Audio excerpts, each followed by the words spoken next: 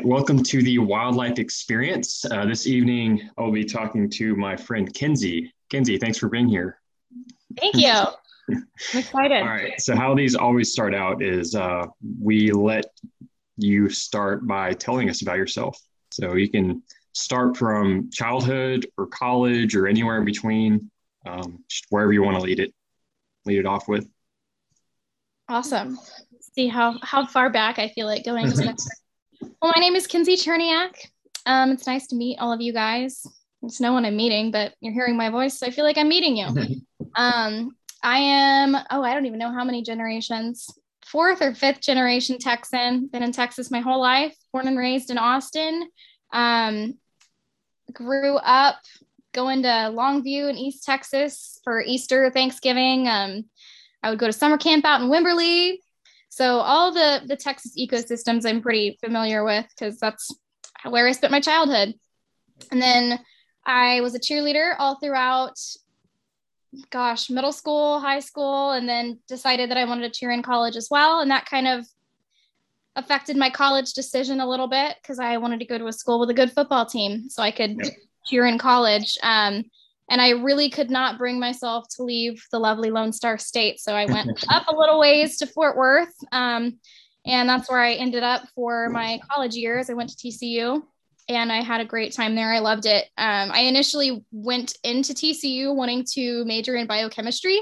So nothing to do with environmental science. I really never really knew I was into environmental science. Although growing up, my uncle was an environmental science teacher in Seattle. He taught AP environmental science. So it's kind of in my blood, I guess. But yeah, I took a environmental science class my second semester of freshman year. Once I really started hating all of the chemistry and the biology classes I was in as a freshman. And I was like, where has this been all my life? Yep. And I switched to environmental science because I had a couple of really good friends that encouraged me and said, yeah, you can do this. You can get paid and enjoy what you're doing and be with animals. I really wanted to be a dentist, but I decided that people are less cool than animals. Pretty lame. But yeah, my freshman year environmental science teacher, intro environmental science, she had a prehensile-tailed, a blue-tongued skink as a class pet that she had rescued. And so that was kind of my first species that I really fell in love with. And got me into environmental science because she would bring it into class and it would sit on my shoulder and crawl up onto my head. Her name was Pedro and I loved her so much. And so just having the animal experience kind of lessened my anxiety about school a lot and made me a lot more comfortable about learning. And so I just really loved it. I thought it was really cool. We read all the stuff like Civil Action and Silent Spring, and I just got really into it. I'm very ashamed. I still haven't read that. I need to. You should. Yeah, it's good. I would probably recommend doing an audiobook, to be honest, like while you're driving, because it can get a little deep in parts. It can get a little bit, it can get a little hairy in some parts, but it's fun. It's entertaining. Well, for me, because I'm an environmental science nerd, I feel like most people would be like, no, that's not fun. Yeah. But, and you did, at TCU, you got some undergraduate research experience. Mm-hmm.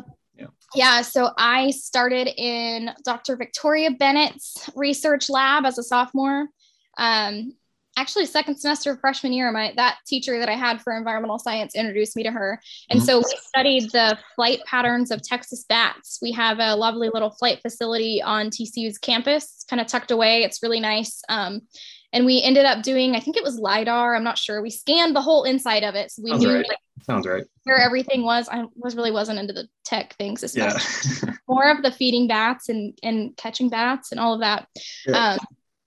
But yeah, we would study evening bats. We got the occasional Eastern red bat and Mexican free-tailed bat as well. But we would do mist netting and catch them and release them in our flight facility and keep them for about a week or so and just watch their flight patterns. And then we would, as it kind of progressed in my college career, we would put little transmitters on them, which bats are very small and transmitters are not very small. So they're kind of hard to put transmitters on.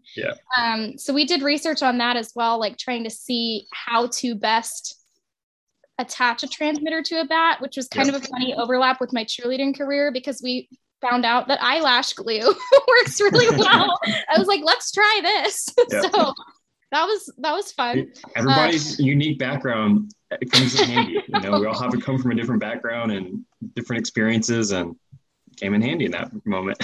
Yeah. So if you've ever really needed to glue a transmitter onto an animal, eyelash glue works pretty well on the skin. There's like a certain kind.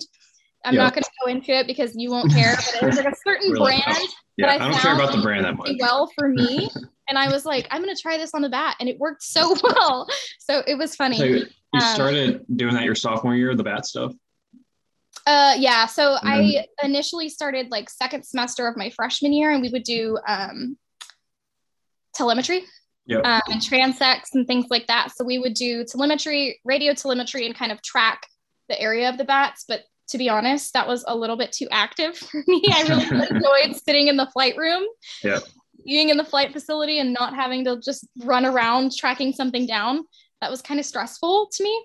But I really liked, recording data just in the flight room.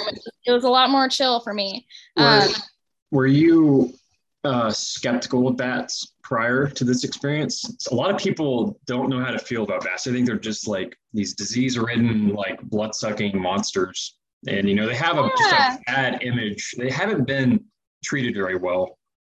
I think being from Austin, Texas, you can't bats. Honestly, I think I have the background for being from Austin where they're just so loved here. I never really had. And also I grew up with parents who taught me to be very curious and not fearful of wildlife. Cautious, but not fearful. And I really don't think I've ever had like a fear necessarily of an animal. I've had definitely some strong caution, like this, with reptiles and things. I don't want to grab them. We got to change that. From afar. I mainly don't want to hurt them. I don't want to disturb them. Fair enough. Come along and pick me up, I would not be happy about it. Snakes are, they're tough, but they're fragile too. So. Yeah. I don't think bats I ever really had. I had the education. I took my, mammalogy courses and things. So this is my small soapbox to educate people who might be afraid of bats. Yeah. AKA you, because you always make comments about bats. Vampire bats, they don't exist here. And also, they don't suck your blood either. So if you're camping and you're laying on the ground in a place where vampires are prevalent, maybe you should worry a little bit. Where is that? Do you know? South America? I don't know off the top of my head, like where their whole, because that wasn't a species. I think it's South America. I think it's South America. Could be wrong. Sure. But they take their little teeth and they just run it very like lightly across your skin, and then the blood like kind of starts to trickle out, and they just lick it up. Lap it up. Very cute, actually. I'm okay with that. Cute, I think might be. As long as you're camping, just like be a little bit elevated, and then you're fine because they can't fly. They just crawl along the ground. I've seen I guess a picture of a vampire bat on some sort of mammal at night, and it looks pretty horrifying. It was a video. It was crawling on like a cow or something. Oh, it's pretty cows are like, they go for the ankles, man. It's I think they're when you look at it, you can't help but get the heebie-jeebies. But it's also fascinating at the same time. So I had to get my rabies, like pre-rabies vaccination, the titers or whatever, to do my vaccine. And I have been like, when you hold them in your hand, they kind of will bite your fingers sometimes, and you're trying to feed them because they get scared. They have the tiniest little teeth in the world, and I don't think we've ever had a rabid bat, but you just have to do it for precautions, But I've had the titers so much, and I've been bit so many times that I think I'm technically immune now. So if I go in and I get tested to see if I still need the titer, I don't anymore because I've had it so many times. So if anything finds anything rabid, call me. I'll take care of it for you. Not want to get bitten by a bat. That would freak me out. I think they're cool. You barely feel it. Their teeth are so small. It doesn't even break the skin. Really? That's what I say about snakes. So that's It's all about. I've seen you grab a snake and it makes you, so I know those break the skin. Yeah. No, especially bats. Their teeth are tiny. so teeny. It's like smaller than a grain of rice. It doesn't even like break the skin. So small. Very cute though. And I wear gloves. I don't do bear ever. I have these nice little baseball gloves, and like on the pad of your hand, it's like a shock absorber. Yeah. They really like to sit in it because it's like a little cushion for them. So in the baseball gloves, they really like that when you hold them that way. I know a lot of people that do bat work. Some of them prefer not to wear gloves, and some of them prefer to wear like latex gloves or like the little finger condoms so they don't get like mealworm guts on them. But I just think I want to wear baseball gloves because it provides a little bit more comfort for them to sit on. But that's just me. So I have a question about bats. I understand Texas has technically the largest mammal migration in the world, and it's the bats coming out of Bracken Cave. Yeah. By numbers, it's the largest mammal migration in the world, right? Mm-hmm. That's pretty phenomenal. Insane. It's insane. Texas bats are truly phenomenal. We have a really diverse amount of diverse amount of species, and we also have so many in just one little area in Bracken Cave. It's like you really can do so much research there. I'm not sure. I know at TCU we didn't do it there. And I'm sure that people are researching it, but I think that I don't even remember who told me this, but I've had friends. I don't think it was you. I think it was somebody, but somebody told me that their hypothesis about white nose syndrome. Okay. Yeah. Were you telling me about this? No, but I was going to bring white nose syndrome up because that's a, relevant topic here, obviously. I feel bad. Whoever told me about this, if you're listening, please DM me or something because I forgot who told me this. But this area, it's a little bit too hot or something, like to where the fungus doesn't really stay. That's good. We don't have, because white nose syndrome is a lot more prevalent up north. Oh. But oh my gosh, it's gonna bug me that I can't remember who's telling me this. I feel bad I'm not giving them credit because it's a really profound thought, I think. It was a bat researcher. Whenever they migrate, will come down here, and it's kind of like a detox spa almost, because they come and the caves are like a little bit warmer down here. If they have white nose, it's gone by the time they leave. I think maybe it was Andy Glusenkamp that was telling me this. Oh, the San Antonio Zoo. Yeah, that got some wonderful. You met him at the summit. Thoughts. Yeah. Yeah, well, we're going to get to the summit and Text by Nature later. We're still on bats. Yeah. So white nose syndrome, it's a major threat to bats around the world, or is it just North America? Maybe it's just North America. I don't know. Yeah, so it's a fungus that is prevalent, and it'll come out whenever they're all hibernating in one place and they're really all close together in a cave. And they can't really tell. It's kind of hard to track it because sometimes it's there, sometimes it's not. Sometimes they're affected, sometimes they're not. So that's one of the really big things in bat research right now is white nose syndrome. I personally have never seen a bat with white nose syndrome. And that, I feel like, kind of lines up with the hypothesis of my friend. The warmer it is, that it kind of kills it. I think that's kind of the same thing with snake fungal disease. Mm-hmm. It's a fungus that affects snakes, but I think it's worse the further north you go. Like generally, it's kind of probably a similar thing. I think it's opposite because you would think, I know with like chytrid fungus, is that how you say it? Yeah, chytrid. Yeah, in frogs, it's worse whenever it's warmer. And it's like a.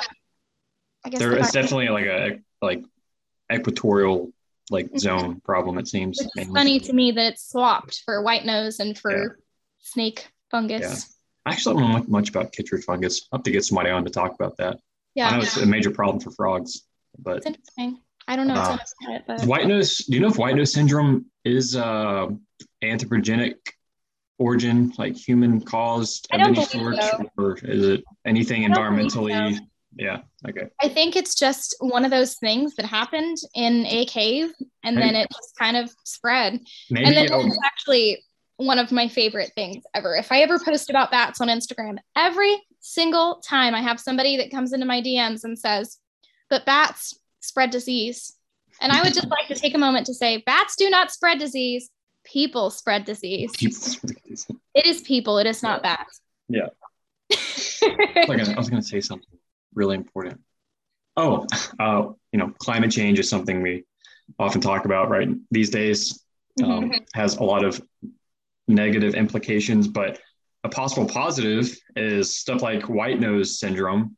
If that fungus doesn't do well in a warm area, if a warming climate happens, more and more, maybe that'll help bats. Yeah. I mean, I feel like nature does such a good job of kind of settling itself out. Yeah.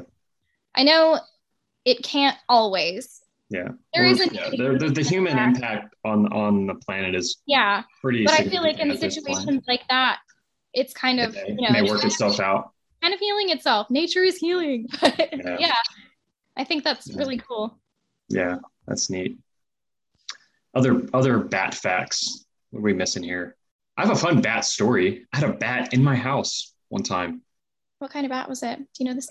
I'm just assuming it was a Brazilian or Mexican Brazilian free-tailed bat, whatever. Yeah. There was a whole colony, right? Yeah. Colony. So the house I lived in high school, it was built by my grandfather, like just him, like built it all by himself.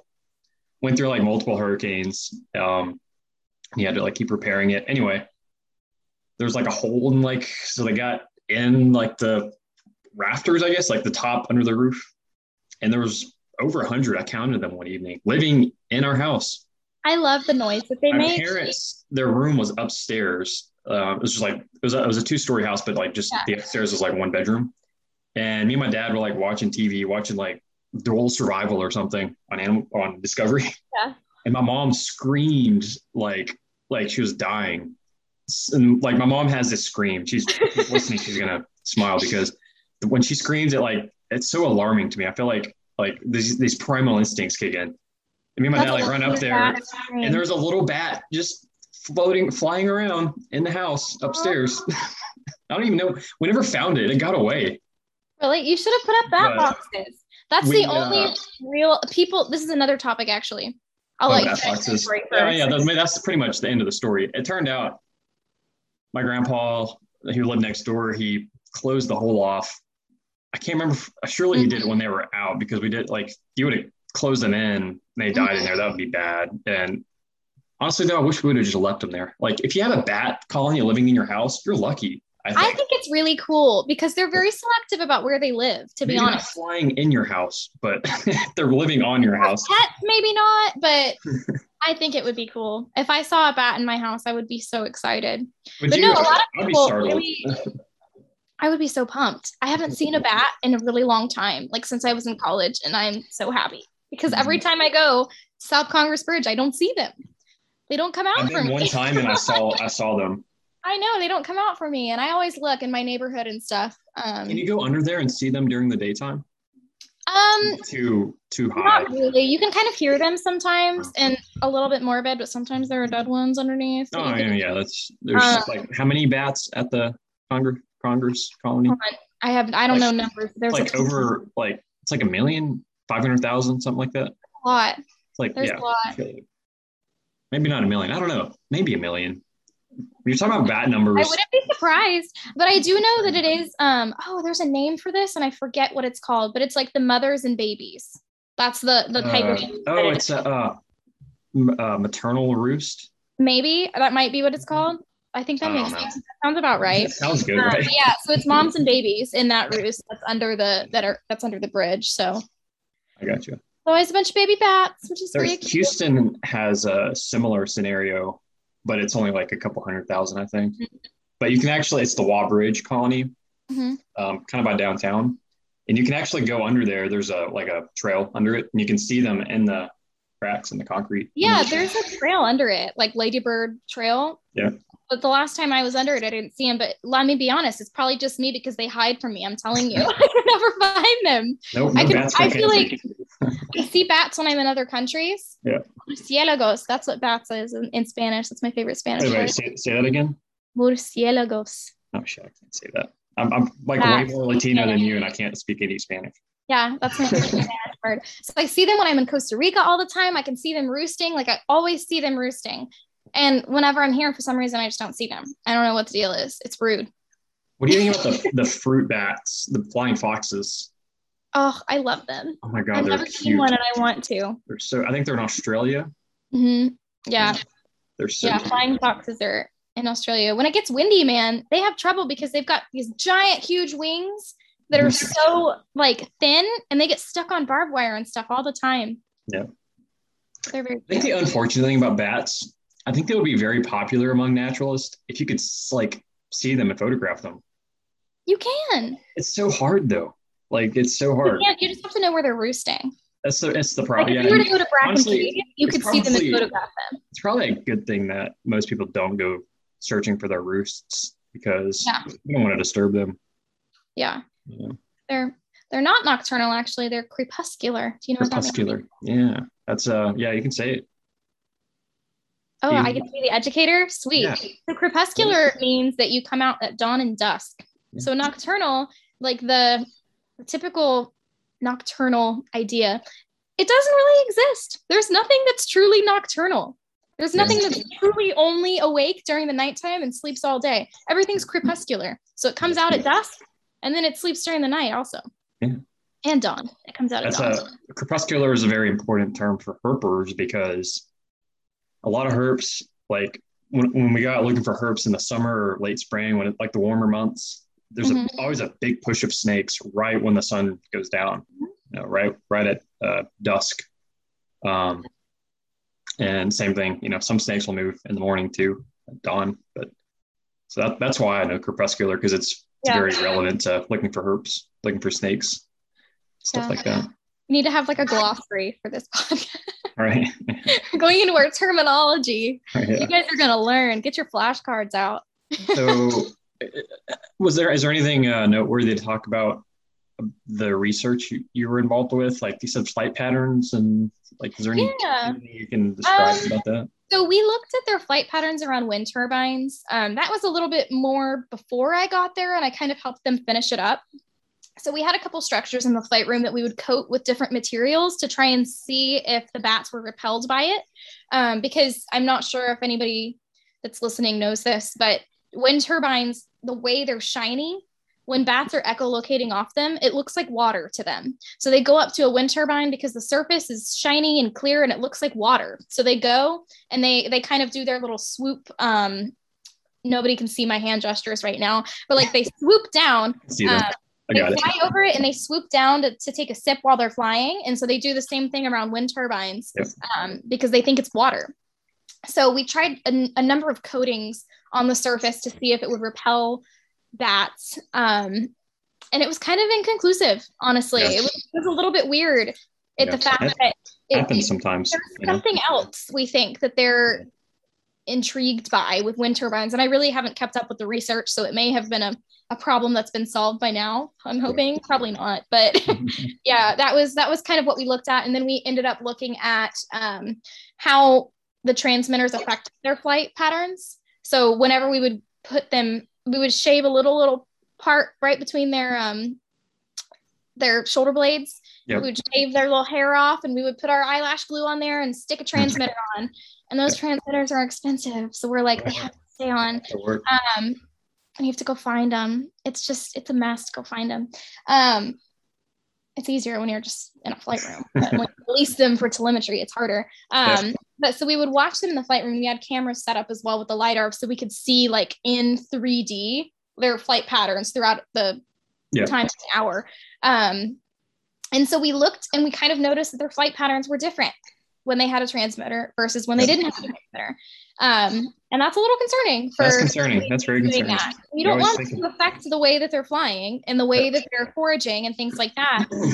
And so that's kind of why we tried our different methods of application. And so truly it was inconclusive, but you can't really do like a little one around their ankle because it's not quite big enough. You can do like an armband, but it doesn't really work that much. And you can't really do one around their neck because it doesn't really work as well. So bats are kind of weird to put transmitters on. And that's kind of something that I'm hoping the technology has developed a bit more to where we don't have to eyelash glue transmitters onto bats anymore, but that's another thing I haven't really kept up with the research on. So we looked at different methods of that. And they also would try and chew them off. So I know whenever I was leaving TCU, there was a lovely grad student who was doing research on putting like cayenne and stuff on their transmitters to see if they would still chew them off. We had another grad student that looked at swimming pools around Fort Worth to see, and like she would set up cameras and count like the species diversity and abundance and everything around there. And so, yeah, that's a lot of what we did was all things bats. Yeah.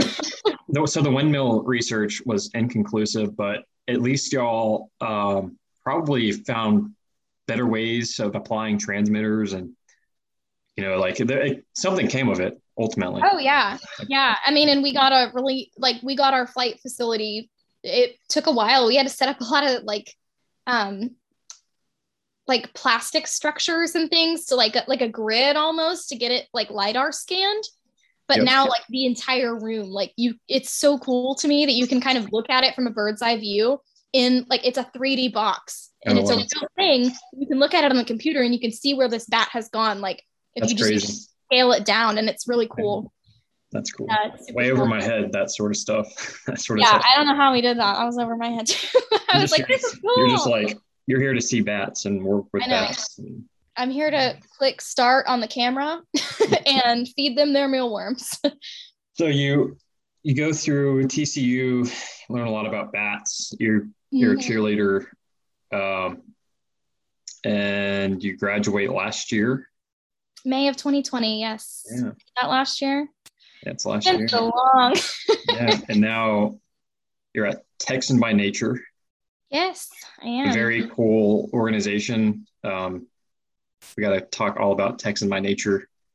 But you can go ahead and just give a brief overview of what Texan by Nature is and what y'all do. Yeah, so I started at Texan by Nature. Whenever I graduated in May of 2020, I was desperately looking for an internship because I was actually planning on staying at TCU and getting my master's in, bat research things, I guess. I don't even remember what I was going to get, environmental management or something like that. It's been a while. And that didn't end up working out for me. So I moved back to Austin and was looking for internships and something that was related to conservation, but also I was really interested in business. I feel like I didn't really want to sit in a lab all day. So I was like, what can I get my internship in? I don't really know. And I was looking on Aggie job board and Indeed and all these different places. And I ended up stumbling across this lovely little company called Texan by Nature. And I was like, what is this? Really like the name. It's punny and I like it. Sounds good, man. And I looked on their website and it turns out that one of my friends from TCU was also an intern there and I had no idea. And they were also, I had a friend that is a videographer for Ben Masters. It's a mutual friend of ours who is working on a film called Deep in the Heart, which is going to be premiering in 2022, I believe. You would probably know more than me. Yeah. And I saw that was on their website as well. And I was like, my friend is working on that film. So I already had so many connections within this small industry. And I knew Ben Masters was on the advisory council. And I was like, is this love at first sight? I feel like I fit in so well here. And so I applied for my internship. I interviewed and I got the internship and I loved it. And then a couple months into my internship, I was offered a more substantial position as a program or a junior program manager. I'm still a junior program manager, but hopefully will be a program manager sometime soon. So yeah, Texan by Nature exists to bring business and conservation together.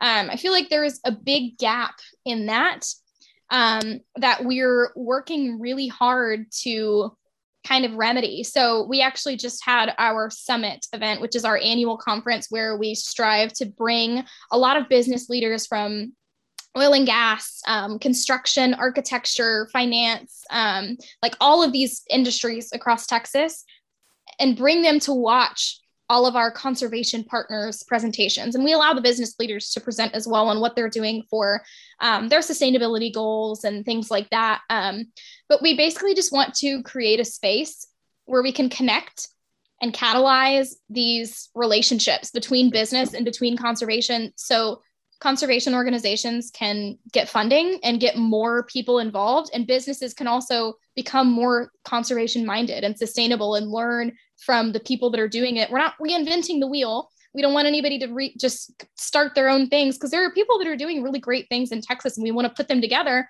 so they can do great things together. So very, very, very broadly, that is what Texan by Nature does. We have a lot of different programs that help us do that. I work with our Conservation Wrangler projects. So we select up to 6 projects for an 18-month period. And currently I'm working with Audubon, Texas, and San Antonio Zoo, and the Texas Longleaf team. So those are my 3 projects that I'm working on right now. And so basically we give them about 12 to 18 months of support in whatever they need to amplify their project. So we just want to catalyze what they're doing. We're not recreating what they're doing. We're not trying to change what they're doing. They tell us what they need. So we'll provide them with a 1-pager. So like some more business assets and things like that. We provide them with a video, like a 5-minute, and then we do like a minute cut and a 30-second cut from that video, basically just stating like the benefits and the impacts, the positive benefits and impacts of their projects, as well as stating their needs. So if they need funding, we give them the space to ask for funding, and we play the video in front of all these great companies like HEB and Dell and Marathon Petroleum, and they get to ask for funding, which is really awesome, because a lot of these companies are like, we have the money and we really want to support great work. Lots of money. Lots of money sitting around. Yeah. I mean, and people really and ESG goals to be fulfilled. Yeah. So that's one thing. If you have a project and you would like to quantify ecosystem service benefits and put numbers on it, they love that because they can report that. So that's one thing that we do as well. And then, so for the San Antonio Zoo, they have a horned lizard reintroduction project that I've been helping them with. Go Frogs. Full circle. You came full I know, circle. coming full circle. I used to cheer for the frogs, and I'm literally cheering for the frogs, like the horned lizards that are being released. I want to make one comment about the horned frogs. I wish they would call them horned lizards at TCU. Hey, there's a horned frog. There's a horned frog species. I know, but also, not to get off on the. I'll go on a little bit of a history. So okay, when good. TCU was founded, I don't know the year they were founded. Even horned toad would be better than horned frog, because there's not a such thing as a horned toad, I don't think, but there's a horned frog. I know. So whenever TCU was founded, the place where TCU was in Fort Worth was just overrun with horned lizards. And so back in the day when it was 2 brothers that founded it. I'm a really bad horned frog. I could have looked this up ahead of time and really prepared it. But I don't know the year they were founded, but it was a while ago. And I know if there were horned lizards running around, it had to be like 60 plus years ago. I think it was like the 16 or 1700s. Like I think it was like way a while ago. Yeah. And so it was founded by, I could be wrong though. I'm probably wrong. Or like wait, what was founded? TCU. It would have to be like late 1800s. Yeah. Early 1900s, maybe. I may be overshooting it by a lot. You overshot it. It's all good. We corrected it. It was a long ass time ago. It was a long time ago. Yeah. But it was founded by 2 brothers, Addison and Randolph Clark. I know their names. So there you go. That makes up for it. Something. And so the place was just overrun with horned lizards. They were just everywhere. And they were like trying to do construction on this university, and they just couldn't get rid of the horned lizards. There were just so many. They were trying to move them and relocate them. And they're like, guys, we're trying to build buildings. Y'all got to move. And so they ended up, that was like their mascot. The mascot just kind of chose them. But because it was way long ago, they didn't call them horned lizards. They call them horned frogs. Oh, so it's just old school jargon. Yeah. And so they've been the horned frogs since then. And also, as a cheerleader, I'm not going to sit out there on the field and say, let's go lizards. No, that sounds weird. I'm going to say go frogs. I get it. So, I get it. But yeah. Well, soapbox. Where were we before? The founding story of TCU is very cool. Yeah. It shows how we used to have so many horned lizards, and now we don't. Yeah, in that small area of the state. Yeah, they're gone from like the entire eastern half of the state, really. Yeah, they've disappeared from about 2/3 of the state. Yeah, it's really sad. It's pretty sad. They're not in a place where they're going to be gone. Yeah. And they're going to be gone forever, and we're never going to see them again, but they are in a place where they need our help. and they need our help to get back to places where they wouldn't be able to get without our help. Local extinctions sort of thing. For small pocket communities, and they can't. The genetic diversity is going to be affected, which is actually something that TCU does. Their biology department researches the genetic diversity of horned lizards. Yeah, I have a couple friends that do that. That's cool. We'll have to get them on. Yeah. I will reach out and see if they would be interested, because I'm sure they love to talk about horned lizards. But on the bright side, PhD students, so they're pretty busy. But on the bright side, if you go to like South Texas or West Texas, areas of the state that haven't been met with a lot of development, the horned lizards are doing fairly well in some of those areas. I'm embarrassed to say the very first time I saw a horned lizard in person was a couple months ago. Yeah. I had never. For the longest time, we were trying to link up to go get you a horned lizard. And I know. And I offered multiple times, but we never could make it happen. Well, I feel like my first experience with a horned lizard that was special. That was very special. I got to release baby horned lizards out in the hill country with the San Antonio Zoo. And it was very emotional. It was very special to be able to release those little babies. We'll have to put the picture of me with the horned lizard as my, were there any researchers studying that reintroduction effort? So mainly a lot of the research that study the reintroduction effort is through the Fort Worth Zoo. Okay. Because their numbers are just a lot higher. So the San Antonio Zoo is working with a different clade. So their reproduction is not quite the same as the Fort Worth Zoo, because Texas Parks and Wildlife is a little bit more involved in the Fort Worth Zoo as well. And because Fort Worth Zoo, TCU, everything is in the same little area up there. Yeah. So this is a perfect place for horned lizard conservation. Yeah, it is. It really is. So they study the releases out in Mason County typically. But I mean, they're getting insane research from that. Actually, my friend that studies all of that, she looks at their poop under a microscope all the time and sees what kind of species they're eating. So she's doing great. A lot of ants and mainly ants. Yeah, termites, red harvester ants and termites. And termites, yeah, they're pretty obligate with ants and termites. That's why it's probably a good thing. If they could eat anything, I bet they'd be heavily collected by people in the herp industry. But they're very hard to keep in captivity because of their diet restrictions.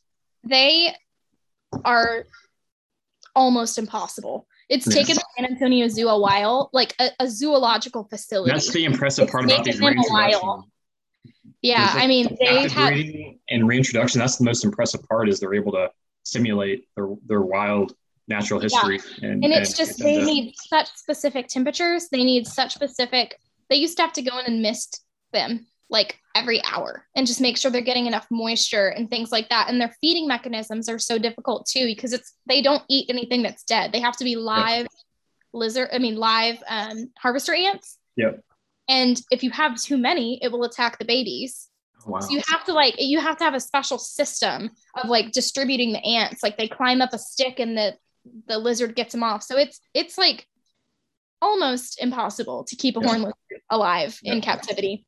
Yeah. It is as difficult as it is for a zoological facility to keep them alive. It's like for your suburban family, it's like it's not a good idea. I can imagine back in the day when they were more widespread throughout Texas, people would take one and throw in a tank and there's still a gas station. They keep it for a month and then it starves to death and they grab them. They used to sell them at gas stations. They would eat a horned lizard. There was a gas station. I heard a story about this and I can't remember where it was, but every time you'd fill up your tank of gas, they'd give you a horned lizard as like a bonus. I don't know where that was. I'm gonna have to look that up.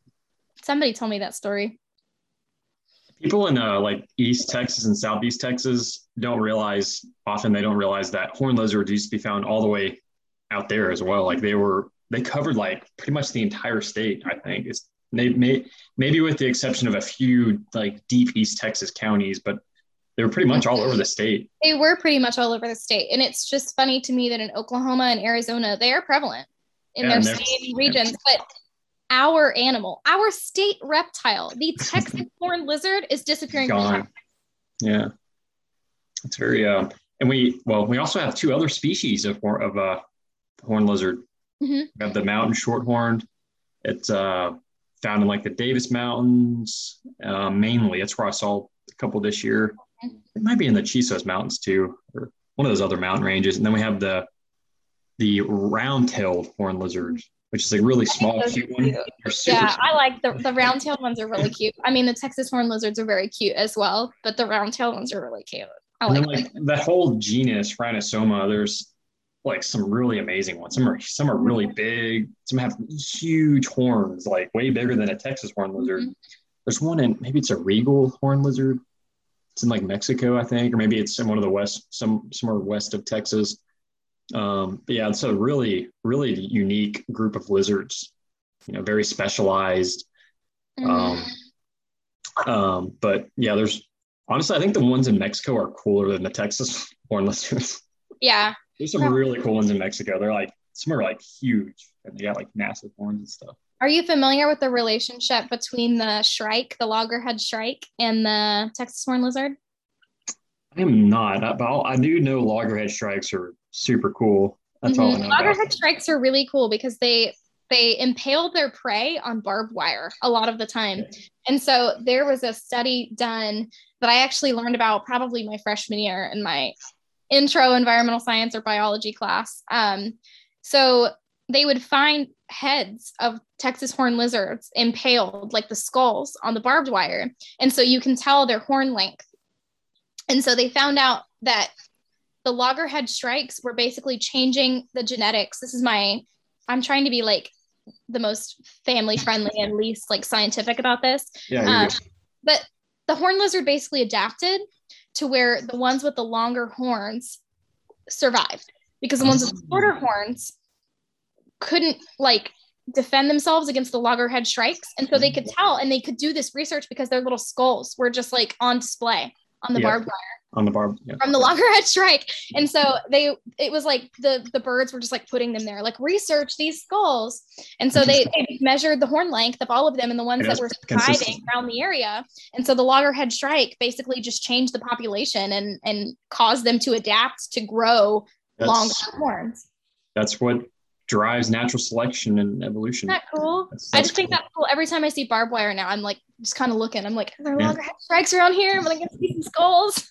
I've seen like mice on barbed wire and little like skinks and stuff from loggerhead. So loggerhead shrikes are their little songbird that is like carnivorous, and they eat stuff. And yeah, you already mentioned they impale little vertebrate animals onto, or even like grasshoppers too, little invertebrates. Yeah, I see grasshoppers a lot. They do a lot of grasshoppers, but I've never seen anything like super metal, like a horned lizard skull. I haven't either. I've seen pictures, and it's cool because a horned lizard skull is kind of neat looking, They are cool, yeah. They look like little triceratops. Yeah. Skull. Yeah. Did you like my pumpkin carving? Those of a horned lizard skull. I didn't see your pumpkin carving. Oh my gosh, I'm gonna have to go look. I didn't do like pumpkin. It kind of looked more like a triceratops, and someone said it looked like some dragon from some little kid show. I don't know. Whatever. I'll try my best. I mean, I feel like horned lizards are kind of like modern. Little dragon. Yeah, little dragon. We'll go with it. They can eat ants. That's like equivalent to breathing fire. It's pretty cool. All right, so we were talking about Texans by nature, and then I got us off topic. Where were we at with that? Yes, so I was talking about what I do with the Conservation Wrangler program. Okay, yeah. So I'm way too ADHD to remember. Honestly, I'm amazed that I remember. Yeah, I'm glad you did. It's what I do every day, so I remember. So I helped the San Antonio Zoo, and am currently still helping with their basically kind of organization of everything, just like getting it all together into like a boxed program. Because they're doing great work in the lab. But also Andy, the director of conservation, gets emails multiple times a day, every day, like, can you put lizards on my land? I would like lizards on my land. I really want some lizards on my land. I'm a landowner, blah, blah, blah. And so that's not sustainable. You can't respond to every single person that's sending you an email like that. And that's a good problem to have. No, it definitely is. I mean, I'm not complaining by any means. Yeah, that's good.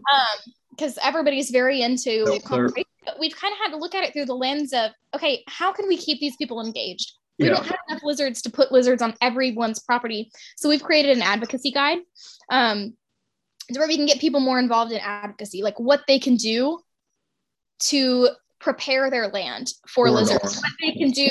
And through that, whether or not lizards come back to their land, they're preparing their land for other native biodiversity. And horned lizards are a great umbrella species or a flagship species. We like to call them our Trojan horse because it kind of gets you in the door. And then you're like, okay, let's talk land management. And it's a little bit less glamorous than horned lizards. But yeah, I mean, people are kind of realizing now that the methods that you've used to manage your land and the methods that your father used, your grandfather, and all of that, it's not as sustainable. So all of the fire ant treatment where you're going and dumping the chemicals on the fire ant treatment, it's not sustainable. You can't do that because it's driving away all of the other ants that are native. Yeah.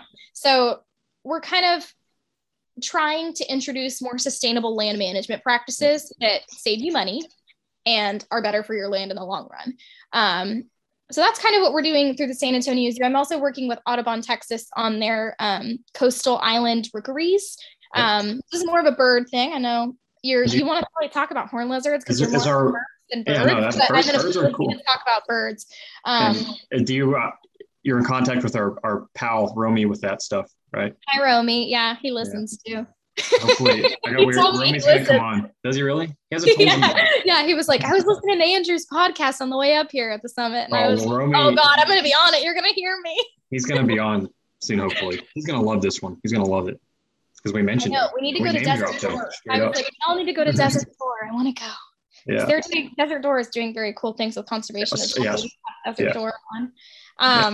I don't know if you can have so tall, but let's see. Sonny was talking about it the other day in the office, and I was like, I don't know if I can even drink that. Okay, I think. But yeah, so Audubon. Yeah, so Audubon does a lot of really cool stuff. Audubon does conservation ranching. They do just urban things, and they also do their coastal conservation, which is what I am assisting with. So, as we know, birds migrate through Texas. A lot of birds. They go from Canada through Texas. And so the Gulf of Mexico, like the Texas mid-coast, there are a ridiculous amount of birds that go through there. And so all of these little islands off the coast are free from predators, free from humans. And it's the perfect place for them to nest and have their babies without being disturbed. Yeah. But that little area right there is also in the Gulf Intracoastal Waterway. And so there's a lot of erosion. So basically what Audubon is doing is they partner with the U.S. Army Corps of Engineers to take all of that dredged material and to apply it in a beneficial use to build these islands for the birds. And not only are they good for the birds, they're also really good for protection against tropical storms and water filtration and carbon sequestration and all of these really great things for humans. So basically, when it rolls in, it's going to hit the island first, and it's going to be a lot less damage to you on the coast. And they're always going to dredge the intercoastal, so it's good they have a program to use that material in a way that's environmentally. Typically for the dredge material, they'll just go dump it in the ocean somewhere else because they don't know what to do with it. It's not like they want to waste it, but nobody is like, "Hey, can I have that stuff?" They used to fill wetlands. They used to fill wetlands with dredge material. Really bad back in So it's now this program's super cool too. Benefiting birds, benefiting Texans, benefiting everybody. Everybody wins. So you got to go down. You got to go out in the field, right? Yeah, I did. I got to see a lot of pelicans, a lot of roseate spoonbills, and reddish egrets. Poor man's flamingo. I love those. They're one of my favorites. Texas flamingo. A lot of people look at them and they think they're an actual flamingo, but they're a cool bird. So cute. But they're not also pelican babies are very cute. There was a flamingo in that area recently, though. In Matagorda? An actual flamingo somewhere in the mid coast. Interesting. Yeah, break out of a zoo. Heath, the ornithologist I had on, he went out to see it. That's funny. Like last week. Yeah, it drifted in from somewhere. I don't know where. Oh, I was gonna ask. Wild flamingo. Out of a zoo or something. No, it was a wild flamingo. Interesting. Yeah, so lots of cool birds down there. Mm-hmm. Yeah, it was beautiful. And dolphins. I somehow forget that dolphins exist in the on the coast. Yep. So I was amazed when I saw all these dolphins in the waterway. I was like, oh my God. Yep. But that was a lot of people call those porpoises, but we actually don't have a native porpoise. Yeah. Bottlenose dolphins. Mm-hmm. I learned that recently, actually. I saw one, it went down to the bottom and it got a flounder and it like flopped it up on the wow. head, like flopping and playing with this fish. And it was so cute. I felt like I was in a Disney movie. Marine, I need to have a marine mammal expert on because marine mammals are cool. I wanted to be a marine biologist when I was younger, actually. So all of my summer camps that I went to were educational because that's the nerd that I am. And so I went to a sea camp down at Texas A&M Galveston. That was my summer camp. And we studied a lot of that.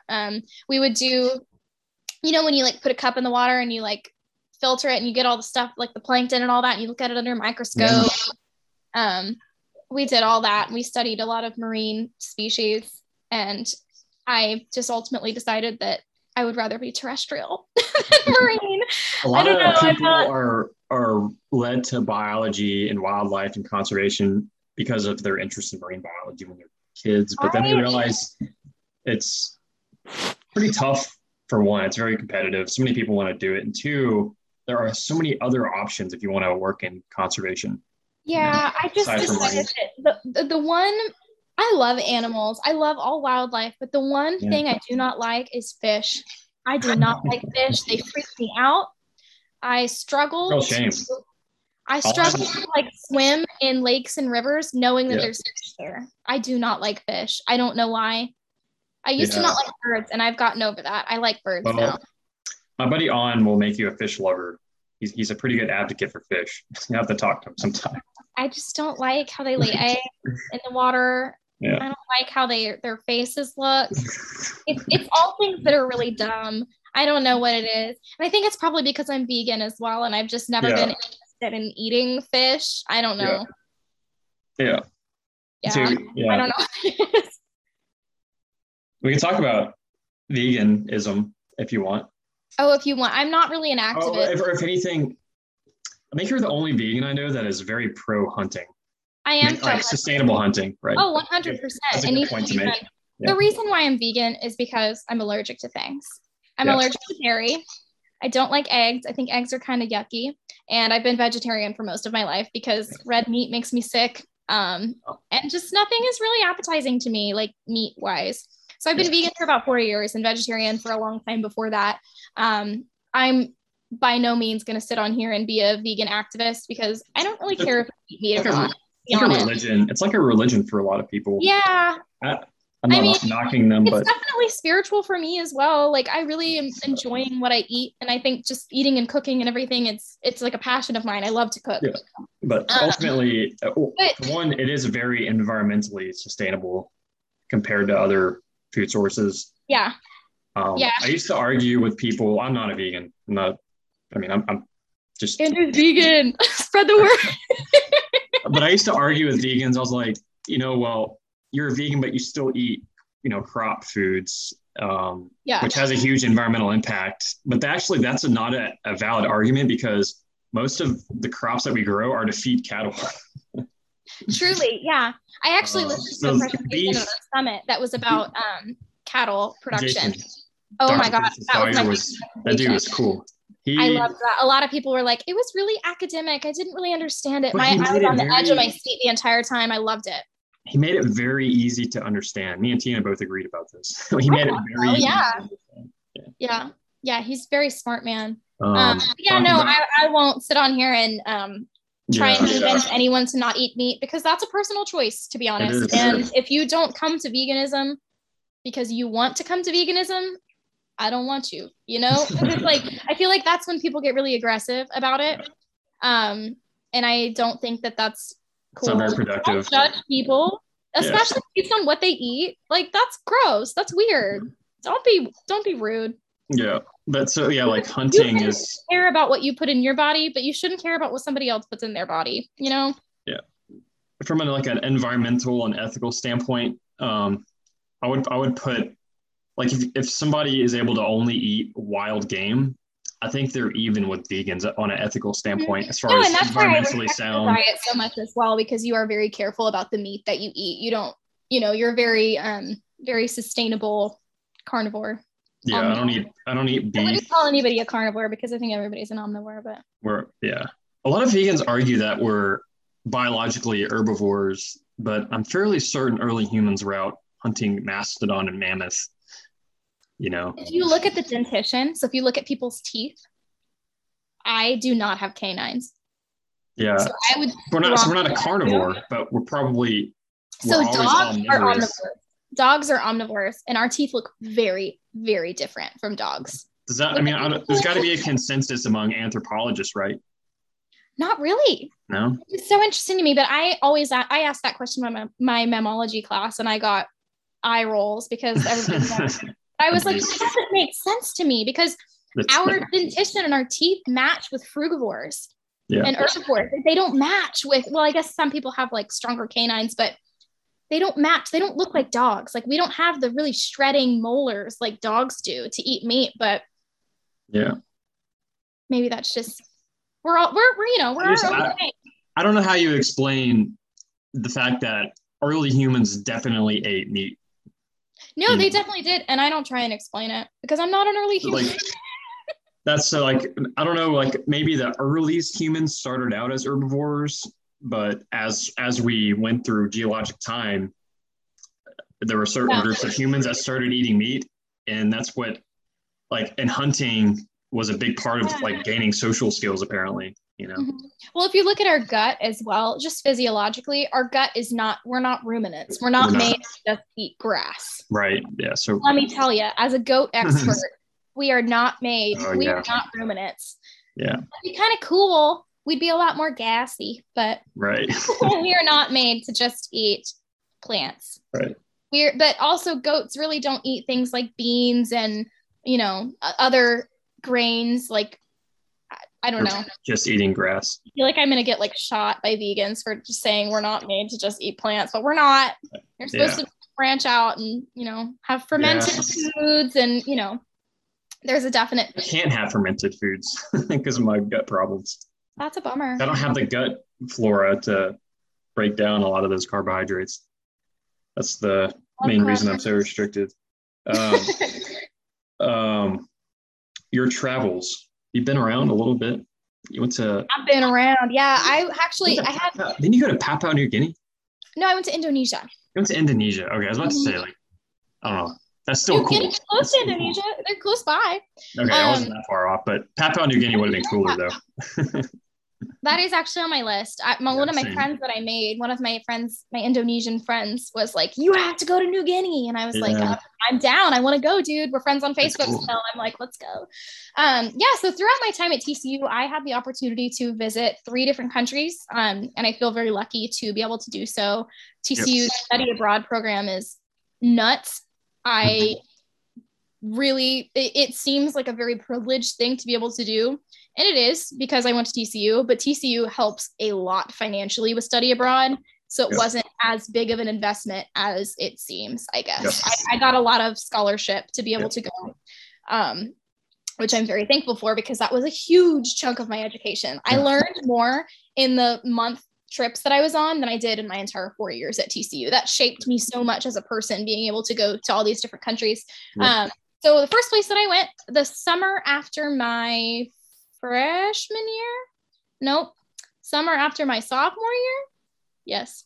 I went to South Africa, and it is one of the most beautiful countries in the world. TCU has a rhino program. So they are very strong advocates against rhino poaching, which is kind of funny. But when you think about it, the head of the environmental science department at TCU is a South African man. He's from South Africa, Dr. Mike Slattery. I love him. Love him so much. He's actually, I've been to 2 out of the 3 countries with him. He's like my TCU dad. I love him. So he is actually an expert in rivers. He does fluvial geomorphology. Geomorphology. I'm starting to get into that in my career at the consulting So firm. that is what he is. And he was an attorney for a while. He would like do a lot of law things. Clean Water Act stuff, probably. Mm-hmm. Yep, a lot of that. But he actually fought, and he was from Johannesburg, and he was around during apartheid. He was a soldier, and has very strong roots in South Africa, and he has a very interesting story through that, which is not my story to tell, but he came to America and, got his degree. I think he's been everywhere. He's just a really cool dude. Been at TCU for a while. And so his heart is in South Africa for sure, because that's where he was from. And so he is very good friends with Dr. William Folds, who is a wildlife veterinarian at Amakhala Game Reserve in South Africa. And so basically I got to shadow a wildlife vet for about a month and go do rhino dehorning procedures hands-on. I got to hold the rhino horn in my hands. And poaching is an issue because a lot of countries think that rhino horn is medicinal, but it's keratin. It is the same thing as your fingernails. It is the same thing as goat horns. It is the same thing as anything with a horn, basically, except for elephants, because that's ivory. But that's a tusk, not a horn, so I don't know. But yeah, I totally fell in love with South Africa. I have to send you some pictures as well of me with baby rhinos and things like that. But I mean, I stuck my arm up a rhino's butt to clear out poop, do an ultrasound, because their skin on their stomach is 2 inches thick. And so you can't do an ultrasound to see if they're pregnant. You got to go through their butt. So yeah, I've been very hands-on. Right? Got a very close relationship with rhinos. Yeah, and so we did. I was able to do like injections and start IVs on zebras. If you're South African. I like zebra. I like the South African accent's very, very cool. I like it, isn't it? Yeah, I love it. But no, I mean, we were at Kirstenbach Botanical Gardens for a little bit, for a day, and just saw the most beautiful flora ever. South Africa's flora is very overlooked. A lot of people go there. I was just talking about this with my friend Adam Black. He went to South Africa with Joey, Crime Pays, Botany Doesn't guy. I think you know. They went to South Africa, and instead of spending all their time doing the safaris thing, going to see megafauna, they went out and looked for rare plants, and they found these amazing plants. They're looking for these succulents of various species, and it was neat to see somebody go to South Africa. The protea flower is one of my favorites. The protea flower is the country's like national flower, and it's stunning. What's it called again? The protea. Protea flower. Okay, I'm gonna have to look that up. Yeah, I'm not sure. Is it an orchid or something? No, it's PROTEA. I don't think it's an orchid, but it's like it's kind of almost looks like I don't know. It kind of looks like a jungle plant. Honestly, it's really cool. It's just a cool flower. I'm looking it up right now. I'm interested. It's a flower. But I really I thought it was cool that seeing somebody go to South Africa and highlight another aspect of their biodiversity, because you get used to seeing people go there and they go to the main game. The main national park there, Kruger National Park. Yeah, and they'll see the big five, the rhinos. There's amazing biodiversity there aside from the megafauna as well. Oh yeah. Okay, that's a pretty flower. I don't know how to describe it though. Right? It's kind of like almost sunflower. Yeah, it's nice. A little bit, but not like the middle part. I don't know but I think that flower is gorgeous. It's one of my favorites. Proteaceae family. So it's not an orchid for sure. It's nice. I like it. Yeah. So tourism is a huge part of the South African economy. I will always tourism in general. But I will always be a shameless plug for Amakhala Game Reserve and other ecotourism resorts like that, that are run by families and run by native South Africans that are still living in their places where they've always lived. I mean, there's such a separation of wealth in South Africa. Oh, Adam was telling me about that. Which is not really wildlife related, but there's a huge, there's no middle class in South Africa. You're either in slums or you're incredibly rich. And he said they'll be like across the street from each other. You can see it at at the like the government buildings. You can look out from the government buildings and all you see is shanty towns. That's what he called them, shanty towns. Yeah. It's very sad. So I will always be a shameless plug for ecotourism in South Africa because that's what they rely on. Promoting native South Africans. Promoting native South Africans and supporting them and not going to stay at safari resorts. You don't need all-inclusive drinks if you're going to see a rhino. But that's just my personal opinion. But I found this really cool. So poaching is a huge, huge issue for these game reserves. And so that was a lot of my studies there, as well as looking into the anti-poaching units. They use things like dogs to sniff out poachers. I mean, these poachers will come out on the game reserve and camp amidst lions and things to get the rhino horn. Can we point out that the poaching is also a socioeconomic problem?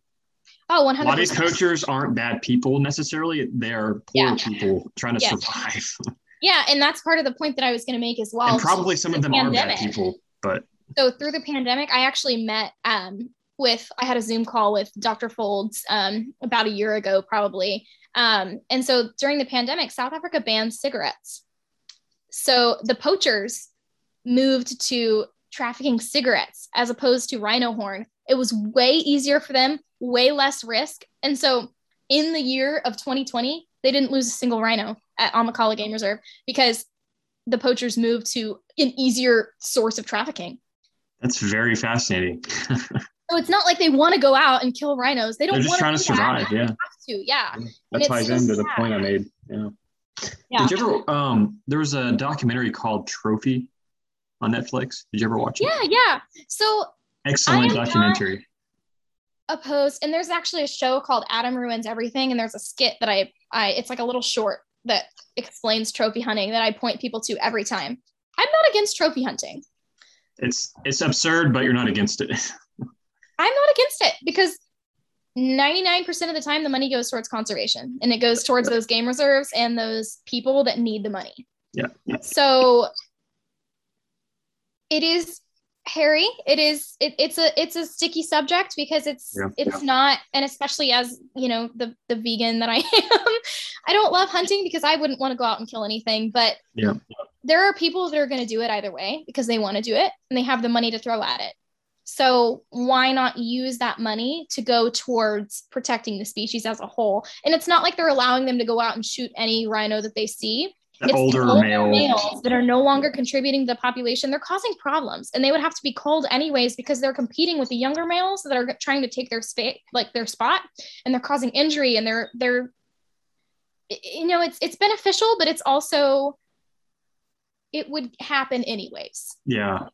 So it's kind of a cost benefit situation to where I'm not entirely against it, but I'm not necessarily rooting for it. I'm definitely for sustainable hunting. I have my objective science conservation mind that's pro hunting, pro trophy hunting. But there is also my emotional mind that can't fathom how anybody would want to kill a giraffe or an elephant. I actually can't. I'm usually good at putting myself in other people's shoes, and I'm a hunter myself. I've killed many animals, ducks and stuff. But with especially an elephant, such an intelligent animal, such a slow to reproduce animal. I mean, they're huge. Some of the last true megafauna left, and how somebody finds joy in shooting that animal. I can't fathom that, but I don't knock people for it if it's done sustainably and if it's done in a way that how anybody would want to kill a duck or a deer or anything because that's not me. I don't understand that. That feeling I have extends to everything for you. Yeah, it extends to everything, and I don't tend to understand it, but I do accept it because I know that people want to do it. However, I will say canned hunting, hell no. Absolutely not. So canned hunting is whenever you keep a lion or a megafauna in a cage and you allow somebody to shoot it while it's in a cage. Yeah. No. Or a crocodile. Go up there they do it with crocodiles too. Shoot it in the wild. You don't know. That is ridiculous to me. And from a hunter, I think those people are. I want to. There's so many words I want to use for this, but I'm trying to be politically Yeah, correct. no, that was what's going through my head as well. I think everybody's thinking of the words as well. That's why I said grow a pair. that was as nice. People that do the can hunts, they're not outdoorsmen. They're not outdoorsmen. No, they just they're want usually on some their wall like in an office. Rich person from New York City or something. Yeah, that has no connection to the natural world. They just show up and they go and they pull a trigger on a crocodile or a lion or something, and then they didn't experience a wild ecosystem. They didn't put themselves in a vulnerable situation out in the bush. Yep. It's a very emotionally charged subject because especially for people that do have a relationship and experience nature, for the people that come in and don't have that experience, but they want to take, nature is very give and take. You have to give in order to take. Yeah. For the people that aren't giving, you can't take. It's not right. You know, it's just anybody knows that, but that's not right. You have to give a part of yourself to nature, and you have. I mean, it's transactional. It really is.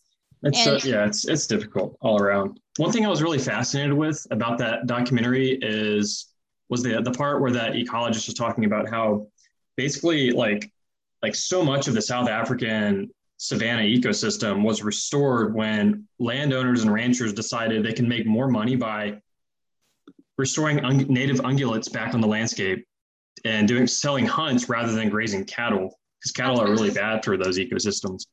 So that was a fascinating part. There's so many, it's a very nuanced, as most of conservation is, and can get a little emotional as it did just a second ago. Oh yeah. I mean, and that's how you know people are passionate. I mean, and that's why I'm pro hunting when I see these guys.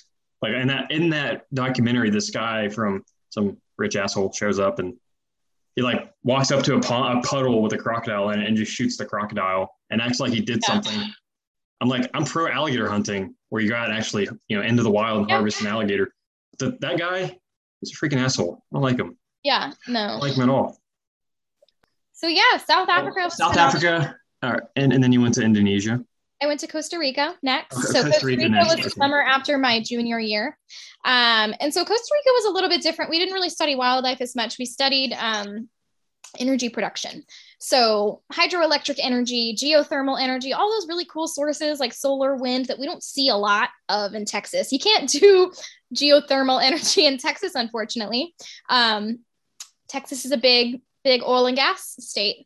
So you go down to Costa Rica and you see just how 98% of their energy production in Costa Rica is from renewable energy. Wow. Blows my mind, 98%, because they have so much hydroelectric. I mean, they've got dams, they've got rivers, they've got so much there. And they do have sources for geothermal, like heat under the earth that we don't.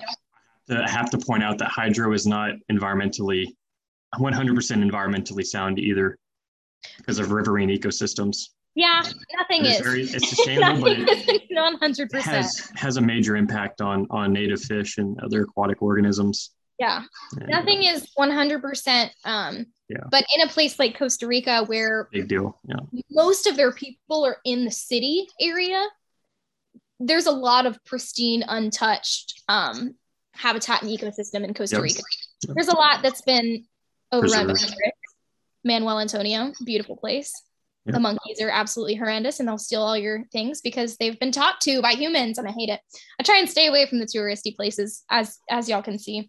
I also will shameless plug for ecotourism in Costa Rica. If you're planning on going on vacation, look into ecotourism. Don't go to the Hyatt, don't go to the Hilton, don't go to an all-inclusive resort. Look into the local families, because you will get so much more out of your experience by speaking to somebody who's from there and getting food from their garden that they've grown in the country and experiencing what they experience. It's just, it's people that go to resorts and hotels in different countries that are run by like Americans. It's just like you're not even leaving America to go to America 2.0. I don't get it.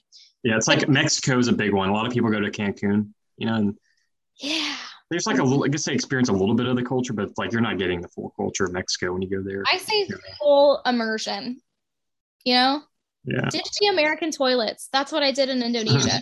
It is like, oh man, it really shapes you as a human. They don't have showers. What kind of toilets do they have?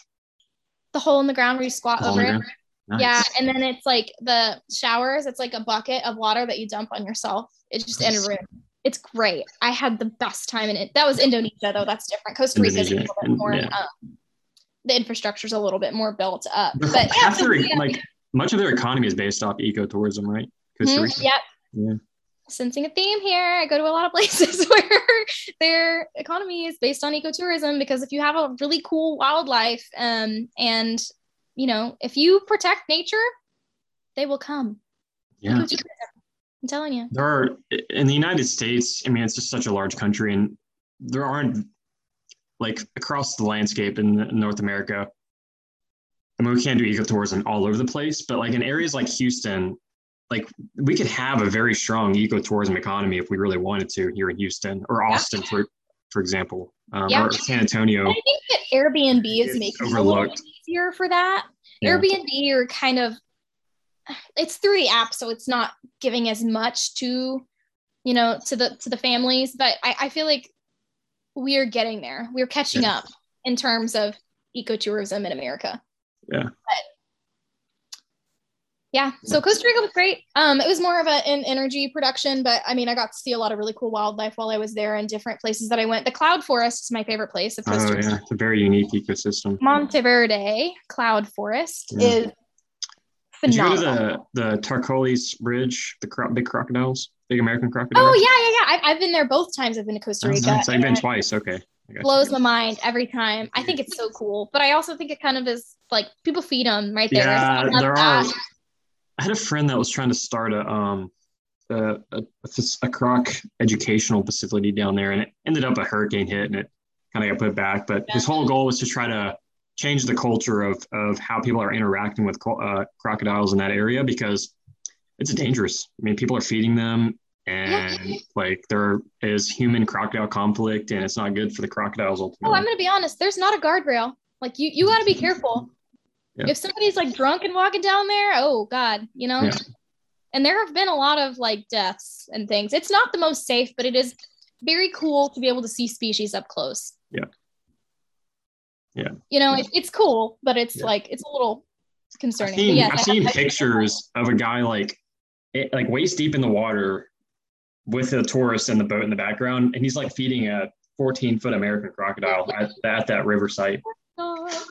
So sketch. I'm very against feeding wildlife in any way, shape, or form. Especially a huge apex predator that is liable to rip someone's arm off. Yeah, just any wildlife, even raccoons, anything. Because when you feed wildlife, they can't fend for themselves, and they rely on you. So it's bad for them. I know they're very cute, but it's bad for them. Bad. It's very bad. But Indonesia, I freaking want to go to that part of the world so bad. Indonesia, and you got to really experience. You got to experience a lot of the native culture there, right? Yeah, Indonesia may have been like my favorite place that I've ever been. Yeah, it was just such a welcoming country. The people, the Dayak people, Say that again? That's like the Dayak people. Dayak, okay, yeah. Dayak. That's like the native people of Indonesia. So it was more of an anthropology trip that I went on, but we studied the orangutan while we were there. So we were able to go visit this tribe that had never met Americans before.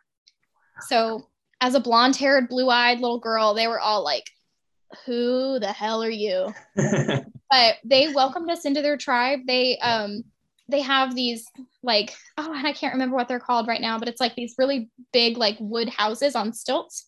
And it's a really long house. It's like a long house, kind of like how Native Americans have it as well. But that's where they have all their ceremonies. So they ended up making all this rice wine, this like jungle fermented rice wine, and having this whole ceremony for us, like inviting us, welcoming us as a part of the tribe. And we had to drink this rice wine. Ooh, baby. Stout. And then they took us on a hike after. And we were all just like, oh my God. And these men had bare feet. And they were just chugging gallons of this rice wine. And they were some of the most badass people I've ever seen. But I'm going to tell you, I have never met a more like sweet, respectful, just kind, giving group of humans in my life.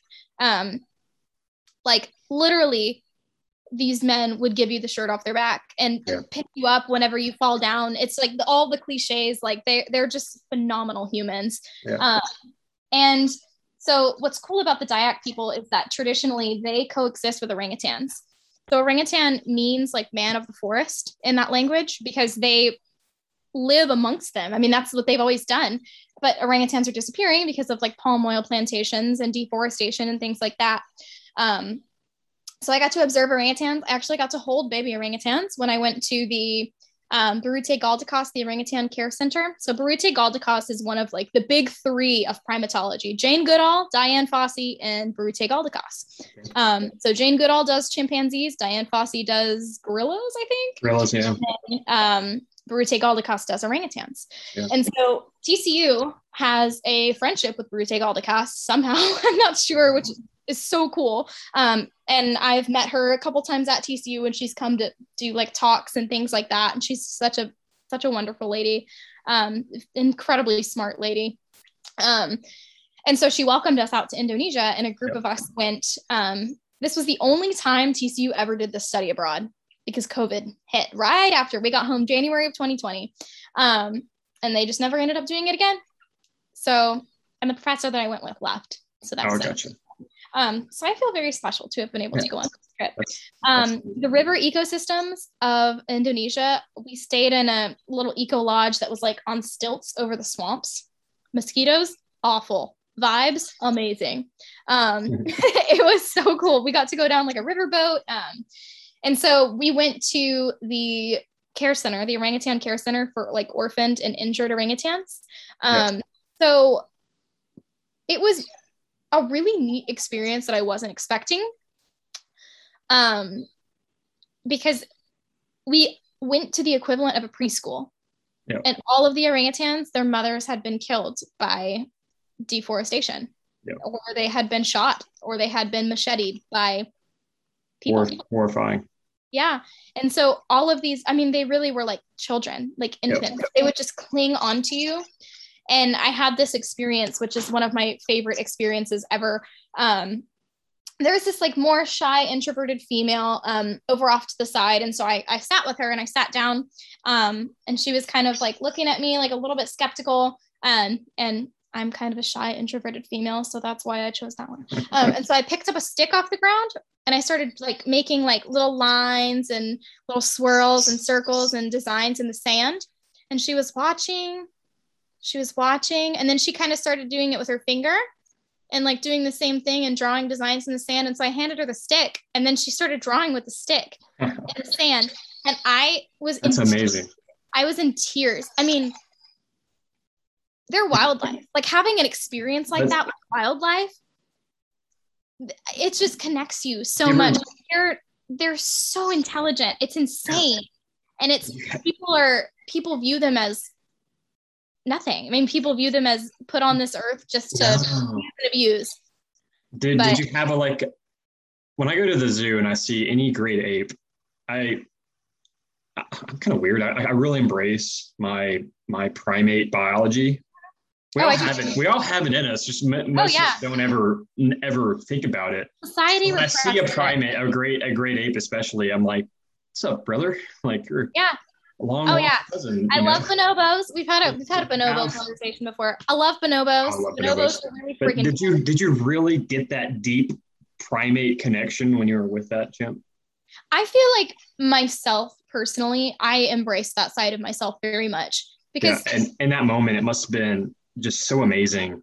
And I didn't really, I'm very also hesitant about anthropomorphizing things. So, those of you that don't know, you think about it from you're an alien looking at Earth. Like they're looking at a human and a chimp. We're just like the same, like absolutely. 98% genetically the same. And so whatever anthropomorphizing you're worried about, ultimately, how you feel about that chimp, it's valid because we're both hominids. We're both in the Hominidae family. We're in the same family as that animal, Yeah. So it's fascinating. Yeah. So when I say that she's like drawing or whatever, she's not drawing. She's just copying your behavior. She's imitating my behaviors, which is insanely cool because she doesn't have a mother that she can imitate those behaviors from because she's lost her mother. Yeah. So I can't teach her how to be an orangutan, but I can teach her how to imitate actions. That's why that's really cool to me. It's not cool. Oh my God, she was drawing. That's the anthropomorphism Okay, I got you. that I'm worried about. But it was just, they'd wrestle with you and they'd want you to swing them around. And it was just, they're so strong. And it's just like, man, humans are really weak compared to orangutans. It's funny. But yeah, I feel like I definitely embrace the more animal side of myself. I feel like that's been like so societally. We all have it in us though. Yeah, but our primal being is out of a great ape that descended from a common ancestor with chimps, like a million years ago or whatever. Yeah, and I feel like I really do when I'm in another country and I'm in a place where I'm uncomfortable, like, or if I'm in the outdoors, that's where I feel like I'm thriving. And I feel like that's kind of the animal side of ourselves. Putting yourself in a situation where you're uncomfortable and working through it and figuring it out. But yeah, I love it. I'm always scared to go down the rabbit hole of primate biology and stuff and humans, because a lot of people have their own beliefs about the origins of humans. But when I look at humans as a whole, I'm like, we're a bunch of very confused great apes that 100% don't accept who we are at a very biological level. But I don't want to offend anybody that has their own, beliefs of various sorts. Well, we are primates. We are objectively primates. A lot of people don't. We are Homo sapiens, so we are related to primates. Yeah. It doesn't matter how we got here. It doesn't matter if we were put on the planet by some larger force. Yeah. We're still close to primates. You can look at our hands. Animals. Yeah. Look at your hands when you go to the zoo next time, and look at a bonobo's hands or a chimp's hands. Or you can't say that we're not related to them. You're just lying to yourself. Yeah, I find it really fascinating to watch dating and like social interaction like that, because I'm like, it is so similar to primates, man. Like how, like, and just, I've always been, this is like a soft spot in my heart, but I've always been very into, like in mammalogy, like mating systems and things like that, societal structures, because species wide, they're so similar, but they're so vastly different. Like there are so many different types of courtship rituals and things like that. And like, I don't know. I just find humans fit into that so nicely. We are a primate. I mean, we're just, we're a bunch of confused little animals just running around, just trying to survive and reproduce. That's all everything wants to do. Survive and reproduce. That's all humans do. Survive and reproduce. We're a phenomenal species because we're having this conversation. We're having this conversation right now. We're having this conversation, and there was a time when our ancestors were living much like chimps. I need to learn more about anthropology. It's so fascinating, and primate evolution. So cool. All right, we can move away from primates. And you have anything else to say about Indonesia? They have some great food.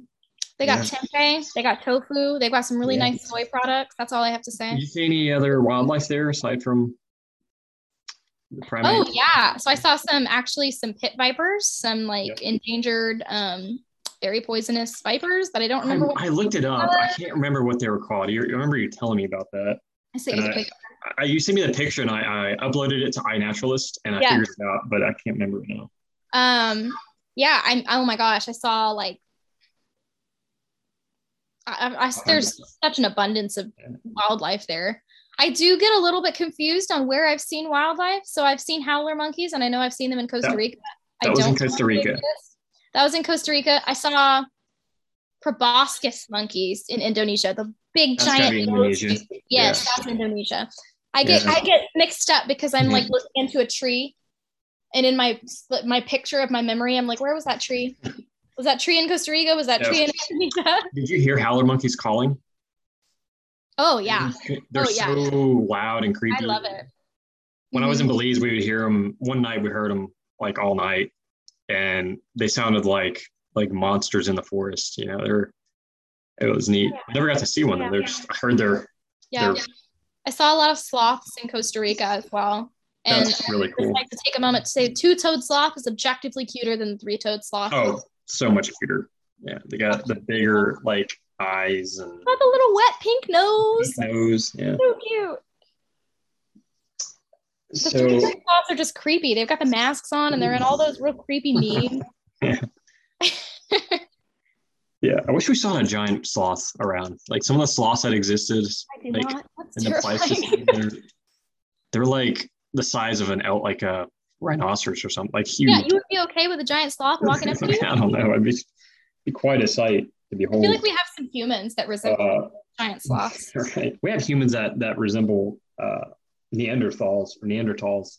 Yeah, if you were an animal, what animal do you think that you're most like? What animal do you think that not even just resemblance, but just like personality wise? But I Ooh, mean, resemblance can help. I definitely have a strong resemblance to my animal. what are you? I'm a rabbit. A rabbit. I'm definitely a Why? rabbit too. I'm Why are easily you a rabbit? distracted. I eat all vegetables. I'm just like everywhere. I'm just like a little bit like, you know, rabbits are kind of, and rabbits are just kind of like lame, a little bit weak, Likable, but like rabbits. Nobody looks at a rabbit and they're like, oh man, that animal's badass. Yeah, nobody looks at me and they're like, oh, she's a badass. She'll beat me up. No. I have very large blue eyes, like a little little rabbit rabbit. teeth. Yeah, rabbit teeth. I was gonna say buck teeth, but I felt like it's kind of mean. It's true. No, I do. I have very large front teeth. They work out. They work out. I'm a bunny. I don't know what I would be. What do you? Never thought about this. Well, you should think about it. I'm And thinking then right now. list You it. put me on the spot. My last guest asked me what turtle I would be and what snake I would be, and I had very quick answers to that. But this Well, is then more what broad. turtle and what snake would you, I mean, you'd probably be one of those. Terrapin and mud snake. I just came up with those on the fly because they're both cool. I think Well, then an you should animal. one of those. I Ooh, mean, I don't, I think that you would be a you gotta be a bird. bird. It's gotta be a bird. You're a You gotta bird? fly. You gotta fly. Soar like an eagle. No, it's not what you want to be. It's what you think that you most Oh, resemble. I'm sorry. Like what My your last guest asked personality me what I wanted to be, what I would be. No, Yeah, you're no, you saying don't get to what choose. I didn't choose that I what I wanted to be am a rabbit. I most just like. am one. This is more objective. What am I most like? Yeah. I spend a lot of time in wetlands, Yeah. So you'd probably be a wetlands animal. wetland critter. Your diet depends. Like if you're not vegetarian, you're not going to be an herbivore. Yeah, omnivore, some sort. I don't know. I want to say like crocodile, but they're obligate carnivores. Like they don't eat anything else. But I love crocodiles, but I'm not much like a crocodile. I'm gonna have to think on it. We're gonna have to move on, or else we'll get bogged down on this for a while. Yeah, I know. Nobody wants to listen to you decide what animal. I know it's kind of boring. This is way too serious for me. I have to find the very right animal. You already had a predetermined answer. Oh, I've known this for a long time, but it's not a good answer. It's not. Nobody wants to be a rabbit. I can't just throw something out there and yeah. But here's my challenge to you, listeners. What animal are you really? Yeah, not what you want to be. And do not use the term spirit animal because it's not a spirit animal. That is a cultural thing. Yeah. So just what animal do you vibe with? What animal do you feel like you're most like? Let us know in the comments. No, very pressing question. I'll have to figure it out later. All right. We're at almost 2 hours. You thought we couldn't go for 2 hours. Here we are, almost 2 hours in. I thought I would get hungry. Jester King. We can talk about Jester King. You have your weekend hustle. I do. So I'm a little goat shepherdess at Jester King. We've got a nice little herd of about 53 Nigerian dwarf goats. I love them. They're my children. And I've been doing it for about a year and a half now. Yep. Almost coming up on 2 years, probably in May. Yep. Yeah. Man, it's been a while. Yep. So Jester King Brewery is a very cool little brewery out in Dripping Springs, Texas.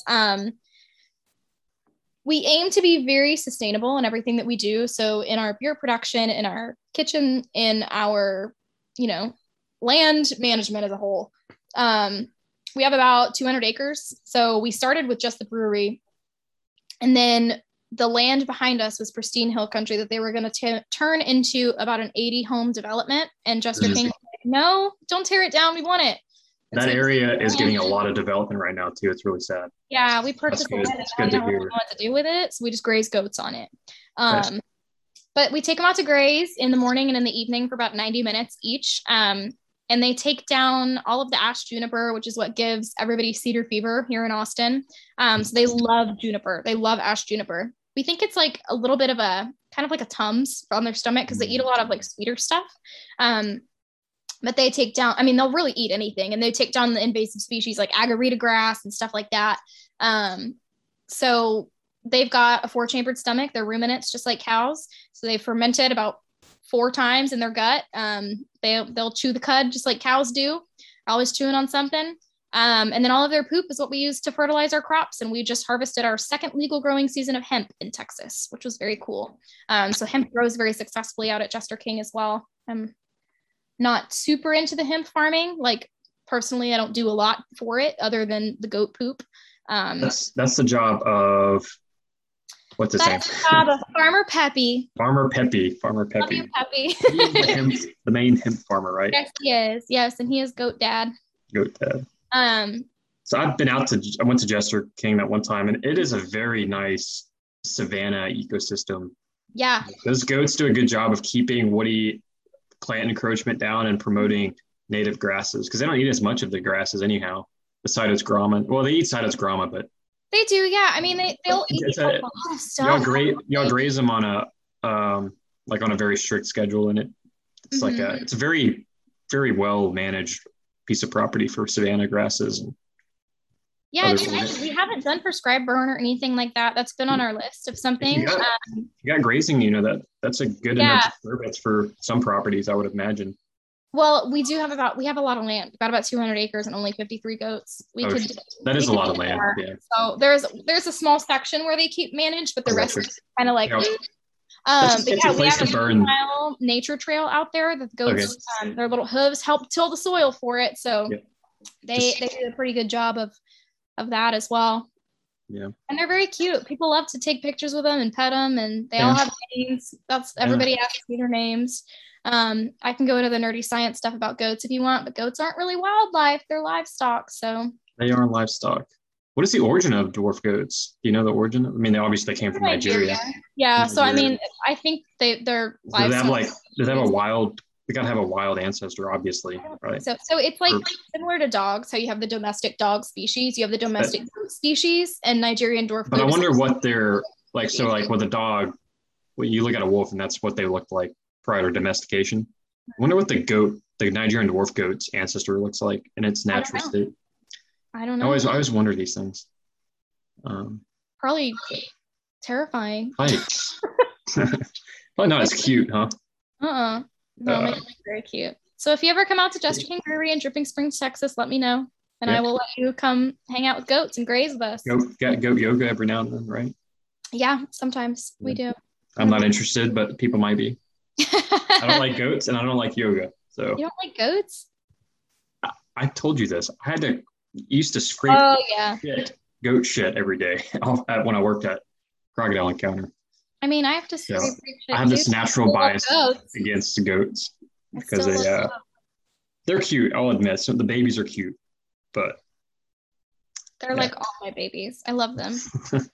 They're wonderful. Well, you can imagine too. I'm like this gung ho croc dude going to work with crocs, and then I'm out there scooping goat shit at the croc park.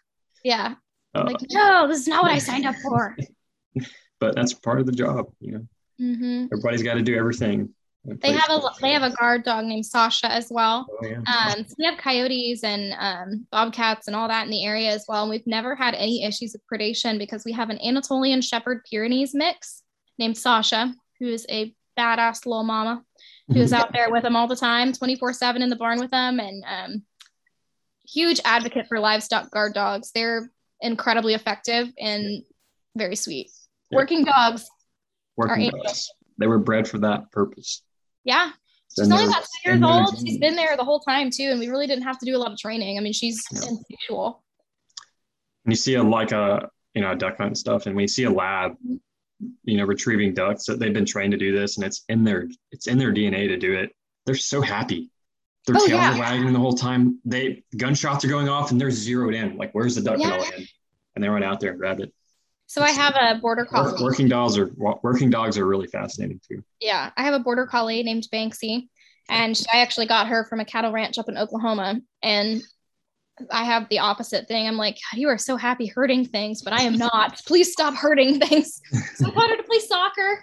to get out her little herding instincts. And then my parents' dog, Moxie, is a Brittany Spaniel. So she is technically a bird dog, but not. She's a diva. So aspirations. Any aspirations you want to mention for your career in conservation or? I really like where I'm at. I feel like I fell into this position that's kind of perfect for me. But I am coming up on a year in January. So, I mean, I definitely have career goals to achieve more and do more. I mean, my first year was kind of a whirlwind, like figuring out all the programs and all of that. So I'm really excited. I really would like to, we're accepting new applications for our conservation wrangler projects. So I'll send out a link so you guys can look if you're interested, but we really are looking for science-based projects to support and provide support for. Yep. And I'm so personally interested in DEI and conservation. So something with like recoloring the outdoors, just involving people of color in the outdoors, I find phenomenally important because when you look at the statistics, it's insane how many people are not utilizing resources and enjoying the outdoors because it's not culturally a thing for them. It's just not a norm. Yep. So I'm very interested in that. And then also look into outdoor afro. We do, and Black Outside as well. Okay, it's one company that I really would like to work with. And just conservation and agriculture as well. I am so interested in that and really want to work with, I mean, obviously I love wildlife and I've loved working with the projects that I work with, but conservation and agriculture is another passion of mine, and anything wildlife related, if you got a project, let me know. So I love Texan by Nature, and just really, I guess those are my aspirations, just to include more people in enjoying the outdoors and conservation, just people of different backgrounds, people of different, because people that do agriculture don't have the same backgrounds and the same education as people that are doing wildlife and doing forestry and things like that. But they're also very interested in conservation because their business depends on it. So looping them in is so important as well. And then my background with Jester King is kind of a little bit agriculture focused as well. I guess more ranching. Sustainable agriculture. Mm-hmm. Yeah. So just promoting the importance of that. Personal aspirations. I would love to have land and goats of my own. Because my goats live at Jester King right now. So that's, anything else you want to add about Texan by Nature for people that are interested in learning about it? Or if you guys are interested, texanbynature.org or .com. I should probably know. I think it's .org. You'll find it either way. Just look up Texan by Nature and you'll find it. Something like that. So reach out if you have, we also do certifications. So if you have like a pollinator garden or something that you're doing in conservation and you would like a certification, the Jester King Nature Trail, for example, is certified. We have pollinator gardens that are certified and things like that. Send us an email. The application is always open. We're happy to certify your things. You can get in our newsletter, on our social media, and we give you signs as well. You can put up a sign that says Texan by Nature certified. So there's a lot of benefits to it. We do memberships as well. If you're interested in keeping up with us and what we're doing in uniting business and conservation, it is an uphill battle, and we appreciate everybody's support. We really do a lot. So Texan by Nature, look us up. Email me, Kenzie at texanbynature.org. If you have any questions about Texan by Nature, you want to get involved in any way, I would love to hear from you guys. Very good. All right. Well, it was great to have you on, Kenzie. Thanks. Thank you so much for I feel like I could probably have talked for another 2 hours. I think we've probably got another hour in us, but I know. We'll do a second episode, Kenzie part 2, the things we forgot in the first one. All right. Well, take it easy. Till next time. Bye, everyone. See you.